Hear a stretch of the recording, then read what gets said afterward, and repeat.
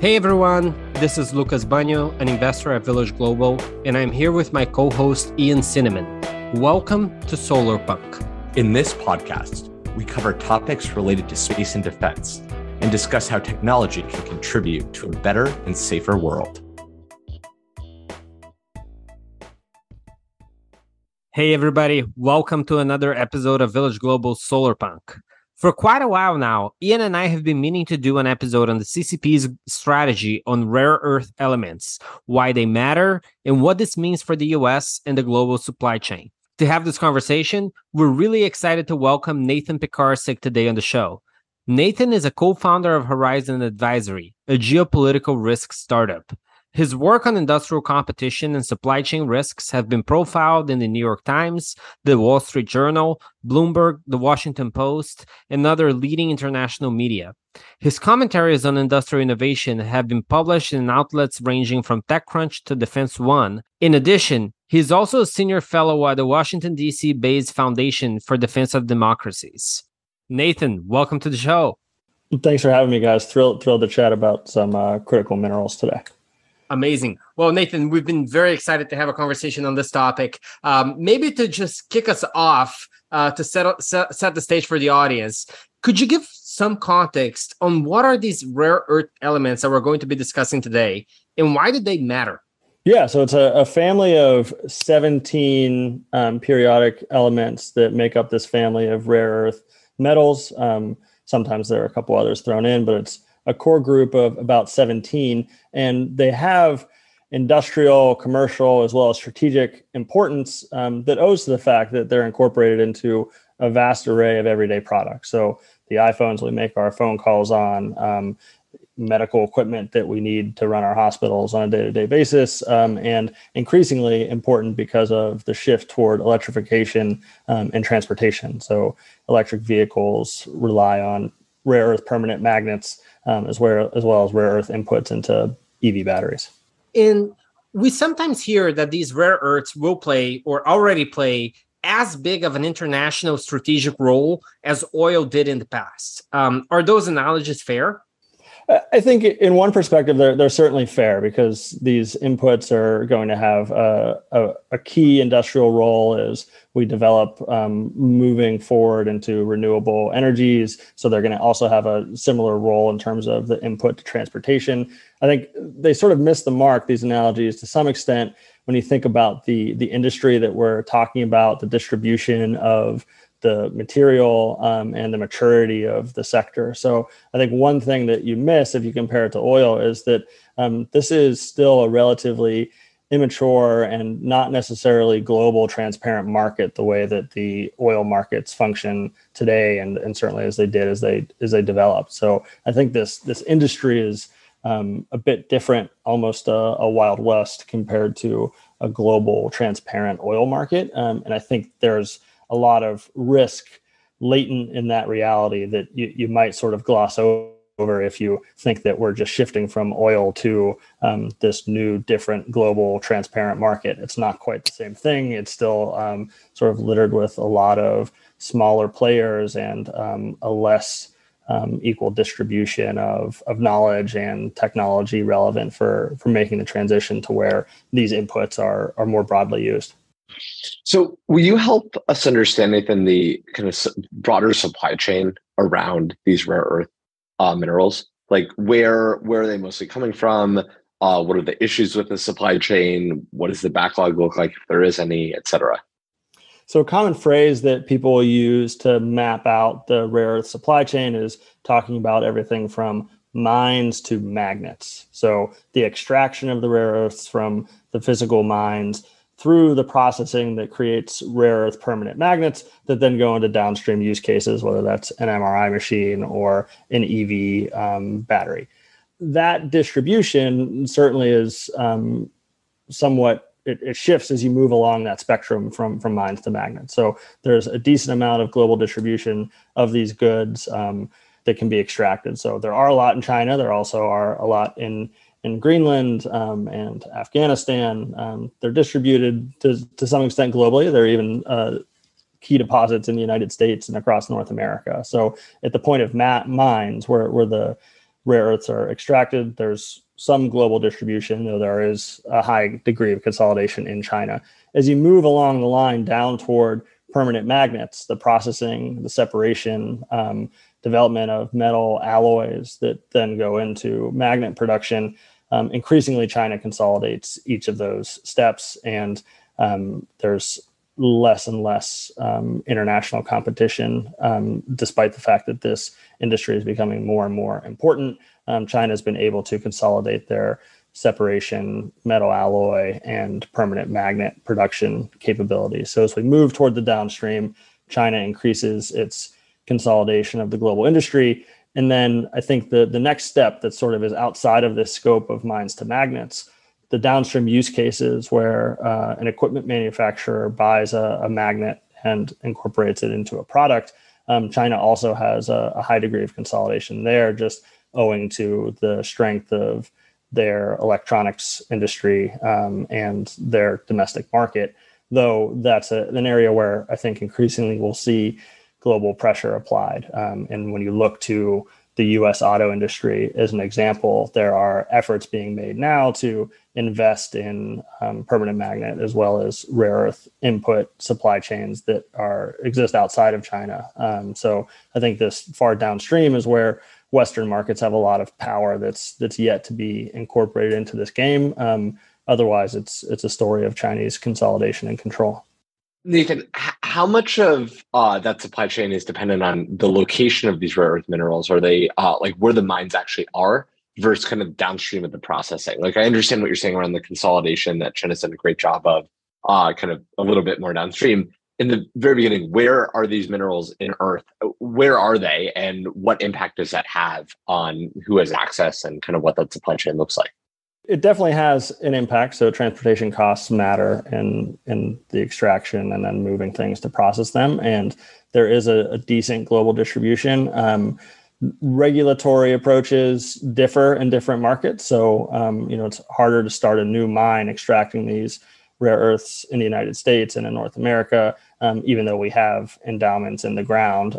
So China has been able to leverage a decent natural endowment to have control downstream of extraction. But even in China, increasingly, they're relying on imported rare earths for some of the heavy rare earths, which are the more rare, more expensive, more in demand. So Myanmar is playing an increasingly important role in China's rare earth industry as a key heavy rare earth import source. And I think as we move forward, China's leverage is less going to occur at the point of extraction and more at these later stage points, which may provide an opening for other global deposits to be explored. But I do think that the regulatory hurdles and costs are going to remain a valid point of concern for anyone who's interested in spurring domestic rare earth extraction and certainly processing where there may be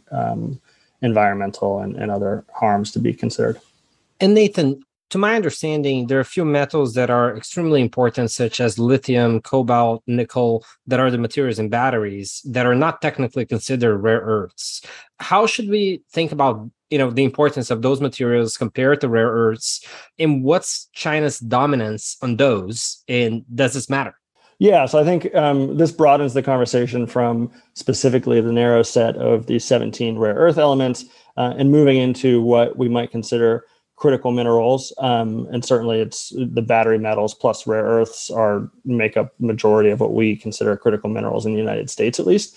And each of these, I think, should be considered in a similar basket to rare earths. So same type of strategic, industrial, commercial value, same risks of regulation causing an uneven playing field globally, and unfortunately, the same specter of geopolitical risk coming from Chinese industrial policy plays out in each of these battery and other critical minerals. And that, I think, reflects on the reality that Chinese industrial policy has been fairly consistent and deliberate about trying to seize advantage at upstream points in value chain. So looking where they can extract or process raw materials that feed into and provide advantage for their downstream players.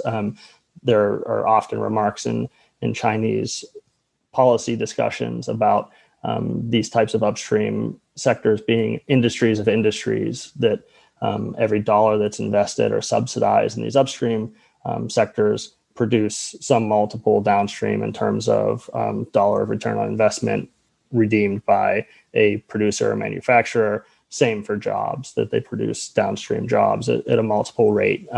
And we see this playing out in lithium, graphite, cobalt. And these, again, map onto the rare earth spectrum, where it's not necessarily that China owns all of the resources in the ground, but they've done a superb job of positioning at the separation, processing, refining of what's extracted. So even DRC cobalt, where something around 60% of the world's cobalt's coming out of the ground in the DRC, the vast majority of that goes to Chinese refiners, either operating in the DRC or brought into China to be refined through offtake agreements and investments and straight purchases by Chinese downstream producers. And the same goes across all of the battery metals, unfortunately, that China has played out this game over the past 10, 20 years of deliberate industrial policy subsidization by the government to allow its major players to have a dominant position, meaning that they're ultimately producing, majority, super majority of global production in pretty much all of these goods. So, Nathan, from what you're saying, it sounds like China has a very big dominance in the space, and not all of it is due to luck. That just the fact that they happen to have all those rare minerals in the country, and that they have been extremely deliberate and extremely strategic in developing those industries. Can you give a little bit more of the history there? What exactly have they done? When did this start? And what are the major acts that they have taken over the last few decades to get here? Yeah, and I think rare earths serve as a pretty instructive case for the broader set of critical minerals. So the legacy of Chinese industrial policy prioritizing rare earth elements dates back, almost to the founding of the modern regime that rules China, and that has sort of been a basket of government policies and preferential modes of support to state-affiliated research and to private sector actors over the decades since. So there's been heavy subsidization, heavy investment into research and development, direct and explicit support for international partnerships to access technology where it's necessary and relevant for new and different breakthroughs. And then I think in the current era, it's been use of subsidies. So, explicit state support, tax incentives that make it easier for companies to invest capital expenditure to extract goods, and regulatory support that allows for more expeditious development of new projects and operating in areas where environmental and other degradation is less costly in terms of dollars, but also in terms of time for operating projects. And then there's continued to be this explicit policy of seeking pricing power globally. So ultimately, the state has acted in a way that has allowed them to curtail and compete directly with global efforts to eat away at pricing power. So using production quotas to influence global markets. And that works particularly well in rare earths, which is sort of a fragmented and relatively less transparent international marketplace where China has outsized influence, but the same sort of toolkit and goal of seeking global pricing power and using it to cut off efforts to compete is deliberately pursued by the Chinese Communist Party's industrial policy system. And that's impacted efforts to start and restart relevant industries in the United States. And it's also impacted a host of different international markets over the past 10, 15 years as well. There's a very, very helpful overview. We talk a lot about kind of the CCP's dominance here. What can the US or other countries be doing to fight back in a sense, or to kind of gain a little bit of an advantage here, right? It sounds like a lot of what's been happening has been the result of potentially decades of kind of smart planning on the CCP end. What can and should we be doing? And then how does technology fit into that? Yeah, absolutely. And I think that it speaks to the enduring advantages that the West, the US, like-minded democratic allies and partners have in competition with China in general, let alone in the fight over these raw materials that are critical minerals and rare earths. I think what can be done is, increased awareness around these risks is one sort of base level, increasing attention to the fact that we have this supply chain dependency that carries all of these different types of risks, exposure to potential harm for corporate market and also for consumer perspective. So increasing awareness and doing so in a broad-based way with allies and partners and market-oriented players globally. In the United States, I think there's a need for thinking hard about how to encourage private sector investment and activity in this space. And I think that likely from a government perspective revolves around tax policy and increasing incentives for getting into the space. I think there's a suite of risks and threats that are national security specific. So, there are a lot of military end products that require these goods. And in those cases, I think there's a need and a sort of a fairly urgent need for the government to be a direct player in the market. So buying, stockpiling, and working with the defense industrial base to eat away at Chinese dominance and the sort of very acute leverage that China has in kinetic scenarios that impact these supply chains. And I think working with allies and partners is a sort of key part of this, because there's only so much that we can do in the United States. And many of our allies and partners have the necessary intellectual property or technology, have their own resource endowments, have their own skilled workforces and human capital that can all sort of be pieced together to establish a supply chain that can be integrated in a way similar to the vertical integration that China's rare earth and critical mineral dominance permits. So I think that's the lay of the land and a lot of different moving pieces. But I think there's a need for government action in certain regards. And then there's a need for unleashing the power of our private sector, which brings us to the technology point. So I think there are a host of ways that technology can help to solidify and make more resilient these supply chains as they exist today. So we can have better supply chain transparency. You can have software improving stockpiles and physical goods holding. You can have increased transparency helping the movement and trade of these goods. You also can have technology that helps to have breakthroughs for the use cases that matter the most. So thinking about new chemical properties and materials sciences solutions to some of the biggest challenges, whether that's in EV drivetrains or in the production of permanent magnets. And I think that's probably the space where within at least the rare earth supply chain, where technology and innovation can have the biggest impact at the phase where we're looking at the processing of metal oxides into alloys and the production of actual permanent magnets. If there are ways to make those processes more efficient or to change chemical properties that are required there, we can make probably big leaps. And unfortunately, I think one of the tragedies of allowing this sector to be dominated by China is that these upstream nodes have not necessarily been the target of American innovation and the might of our private sector. But as we sort of peel back and people become more aware and capital becomes more aware and downstream industry becomes more aware of the latent costs that having this supply chain have carried, I think that as we have innovative forces targeted on these nodes of the supply chain, we could have breakthroughs that deliver us more security and resilience, more efficiency in terms of producing things, and I think ultimately cleaner and safer products than what we rely on right now from this sector in China, which, carries a ton of economic degradation in China, also carries exposure to forced labor and modern slavery in the Chinese ecosystem. So I think it's, a whole host of reasons for moving off of this supply chain, and technology and innovation promise a lot of hope for the future. So, Nathan, to zoom in a little bit more on the technology innovation side, a lot of our listeners are looking to go start companies, have started companies, or investing in companies. So you're speaking to the right audience here.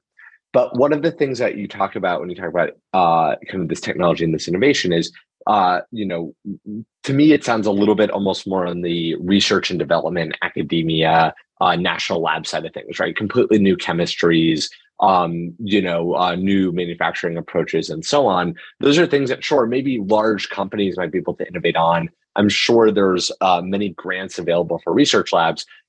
What kind of an impact can small startups have to actually help here, right? These are obviously startups that want to grow rapidly, but they need to be able to show commercial traction and viability early on. Are there areas that you think technology companies can help when they're, a little bit younger, or does it really take kind of this more fundamental level of research before we can get to that? I mean, I think there exists the research now. I do think that the reality is that as we move into, innovating in hardware and real economy sectors, that it's going to be a slightly different business model than the SaaS approach necessarily. So it's not going to, necessarily map on the same way to the metrics that you might use in, disrupting from a software perspective. So I would caution that up front, that, it's a different capital intensity. It's a different, reaching MVP sort of timeline than you might have from software field. But I think there's plenty of technology and innovation that's out there that's been developed in national labs. The National Energy Technology Lab is one that I think is focused on this a ton. And some of that is innovation in the chemical side of things. So new ways to leach energy out of lithium, new ways to convert coal waste byproducts into rare earths, new ways to take breakthroughs in chemistry and actually apply them toward downstream products, specifically in rare earth permanent magnets. Then there are also, I think, a whole host of ways that innovation in manufacturing and production, so the development of machine tools and actual hardware equipment that's used on production lines for these things. So right now, if you wanted to be developing a permanent magnet production line, the crushers and other machines that you would need to be buying at this point are pretty much only made in China, and it's a more capital intensive business to be getting into the development of machine tooling and building of machines for these types of production lines. But it is a place where if we have interested entrepreneurs who want to innovate, that I think there will be increasingly a domestic and market-oriented market for. And Nathan, how big of a role do these rare earth elements play into China's broader, grand strategy and global ambitions? There are a couple different ways I think it's instructive in understanding Chinese strategy. One is sort of on the surface, that this is an acute dependency that the rest of the world has on China, and it's one that China is not afraid to remind the world about, remind the United States about, remind United States' allies and partners globally about. So I think it's a part of what they might think of as a few different trump cards that they have, that they can play as they need to in international politics and certainly in military confrontations. So I think it has that direct role. And then otherwise, I think it's also important to understand this as an exemplar of what the Chinese Communist Party and Chinese industrial policy is trying to achieve in terms of coercive leverage, in terms of positioning upstream of innovation and disruption, so that they have a role to play, even if they're not the source of new breakthrough algorithms or the newest app. If they are the source of the raw materials that you need to build your iPhone, they're going to have a seat at the table as a result. And if they're able to develop coercive leverage over explicitly over our supply chains, whether that's, those supply chains feeding the F-35, or whether that's coercive leverage over major manufacturers like Apple that requires supplies to develop their products. That's a big piece of what they're trying to achieve, so that if and when they need coercive leverage, they can deploy it through these industrial channels that are a little bit different than the types of threats that the national security enterprise in the United States might be following most closely. Right. And how did their strategy with regards to the rare earths intercept with their broader plans, such as the Belt and Road Initiative, Made in China 2025, et cetera, et cetera? Yeah, I think it squarely feeds directly into those big bumper sticker labels of grand strategy that we see reflected from China. So Made in China 2025 is premised on this idea of becoming the world's workshop and building everything. If you have the dominance over the raw materials and these specific valuable ones like rare earth elements, then you're able to build the industries downstream that are producing goods made with them. And then Belt and Road, I think it's a similar story where rare earths exist elsewhere out there in the world, and the sort of charm offensive of going out and investing and trying to build partnerships with markets along this string just so happens to coincide with some raw materials that are of interest. So I think rare earth is, a part of both of those stories for sure. Given the strategic advantage that the CCP has with kind of all of these rare earth elements, is there any evidence that China or the CCP could use this power to coerce the United States or other potential countries? Has this been done before? Is this already happening? Yes, I think most famously in a dispute with Japan over the Senkaku Islands 12 years ago now, China de facto cut exports. And that was a pretty explicit signal and remains resonant in Chinese thinking and strategy today that, cutting off export can be deployed. So that launched, a series of WTO trade cases that were resolved in some fashion, but ultimately didn't do much to reduce Chinese dominance or relevance of their ability to use production and export quotas to have the same effect today. And I think more menacingly, Chinese sources have been fairly explicit over the past few years, where it's looked like the United States, from a policy perspective, from a national security perspective, has been recognizing and trying to respond to this risk, making investments in the United States, talking about supply chain security.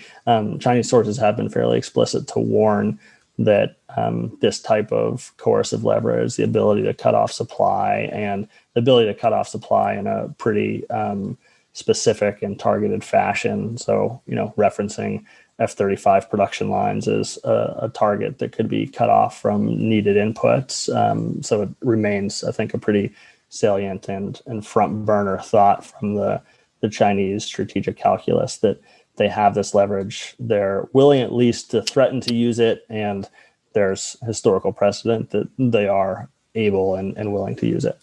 So to date, how has the U.S. dealt with this? Obviously, this is a big risk factor for the U.S. with the F-35 that you just mentioned and so on. What are we doing to defend ourselves or just avoid having a conflict here? And if we're not doing enough, in your opinion, what should we be doing? Yeah, so there's been a ton of progress made over the past few years, and I would just say up front that it's still early days in terms of restarting domestic industry. But we have mines that are operating. We have a handful of mines that are at stages of nearing operation. We have international partnerships increasingly with states like Australia that have similar concerns about Chinese dominance and also have healthy resource endowments. There's been a lot of progress made at that front, but the real hurdle is having these projects, one, become economically viable, and then two, integrate into secure supply chains all the way through this process of mining down to separation and oxide and alloy development that can feed into rare earth permanent magnet development. And similar case as we map out the different critical minerals and battery metals. So we're at the first stage of extraction. We need to be addressing each of these other nodes. We need to be encouraging cooperation and coordination with allies beyond just the ones that we're partnering with so far. And I do think that there's a host of policy actions that urgently need to be taken. So I think addressing some quick fixes in tax code that can incentivize increased investment make a lot of sense. I think prioritizing domestic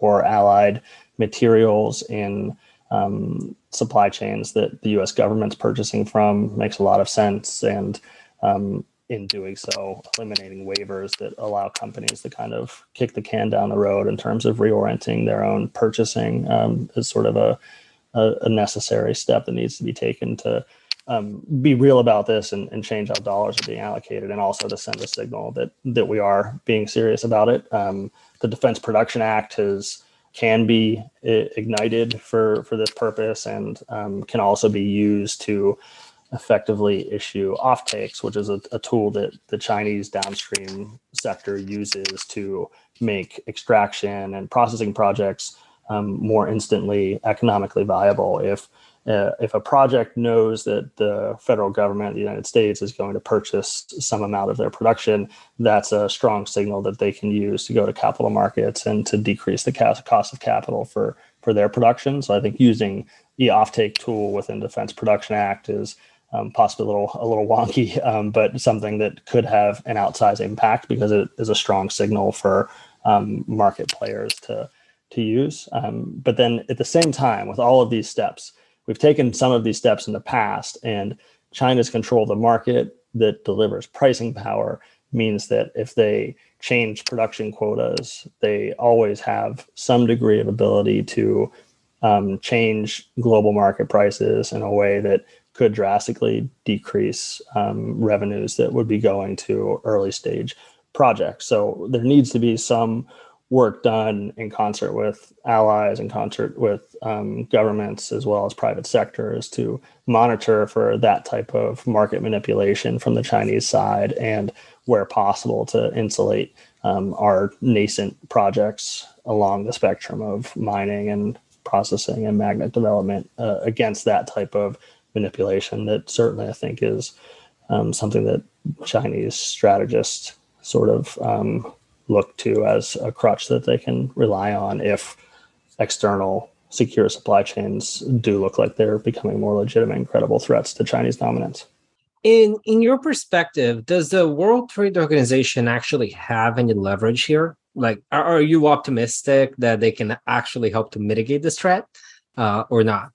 I'm pretty pessimistic, because what we've seen is some historical WTO action that at the end of the day, if we just look at outcomes, hasn't produced a change in terms of how China behaves. So they relabel a policy support mechanism. They build a new policy apparatus to impose production and export quotas, but effectively produce the same outcomes in terms of ability to manipulate prices and ability to use, even more subversely, their leverage over their export customers, whether in the United States or elsewhere. So I think it's a challenge that perhaps is beyond the scope of what WTO can resolve under its current state. If the US were to invest internally on all the steps that you mentioned, from starting from the mines all the way to the iPhone, would it be feasible? Does the US actually have the natural endowments to be able to solve this crisis by itself? And even if it's not, like, how much could we actually help to mitigate this risk by just internal investments? I think the U.S. has a tremendous domestic endowment that could go a really far way in terms of extraction. The bigger challenge is when we get to separation and permanent magnet production. So we don't have as much in terms of nascent investment and activity, human capital, IP ownership at the point of producing metal alloys and permanent magnets. So I think that's a a soft spot that needs to be protected and invested in even more, perhaps, and perhaps more directly by government forces until market forces are activated in that direction. But in terms of what we have in the ground, if we are serious about it and want to make it advantageous for the private sector to tackle this at scale, I think we do have a very strong endowment. And then you can gradually work out toward the rest of North America, where our neighbors to the north also have tremendous natural endowments that can be brought into play, and then gradually to our European and other allies. And I think you can piece together a formidable domestic endowment. And ultimately, a lot of the existing intellectual property that's most important is a portfolio of IP owned by Hitachi Metals, which at this point is owned by American investors. So I think, you have a lot of the right pieces that are in the United States or within the reach of American players that can be brought together. But it takes, political will, it takes incentive setting, and it takes some protection from what will be certain to be an activated and asymmetrically focused Chinese adversary. So to wrap this up, Nathan, to what extent can the U.S. respond to this threat alone versus operating alongside allies in Asia and South America? We can invest domestically and get pretty far, but to actually offset China's advantage, we have to work with our allies and partners. And certainly Japan, South Korea have tremendous advantages to bring to bear in this fight. The lithium triangle in Latin America is incredibly valuable as we look at critical minerals and battery metals. Canada, Europe also have tremendous endowments and expertise in extraction and oxide and alloy development. So I think we can't do it alone. We can get pretty far, and I think we can send the right signal in terms of being an industrial leader, which is probably the most powerful tool that the Americans have, is to be the city on the hill and send the right signal to our allies and partners. But I think it's certainly right to assume that this has to be America plus friends. It's not just something we'll do on our own. And I think the defenses that need to be enacted to protect against certain Chinese meddling in any efforts to develop independent supply chains has to be replicated with our allies and partners as well, because as one of us defects from a Chinese-dominated supply chain, the incentive for bandwagoning toward China will increase, especially for smaller markets that may be attracted by market access in China or investment from China. So I think we have to both promote the development of secure supply chains hand in hand with our allies and partners, and we also have to protect them hand in hand with our allies and partners. Amazing. Well, Nathan, this has been such a fantastic overview. Thank you so much for joining us on the podcast. We really appreciate it, and we're sure that our audience will as well. Thank you so much, guys. Really appreciate you taking the time.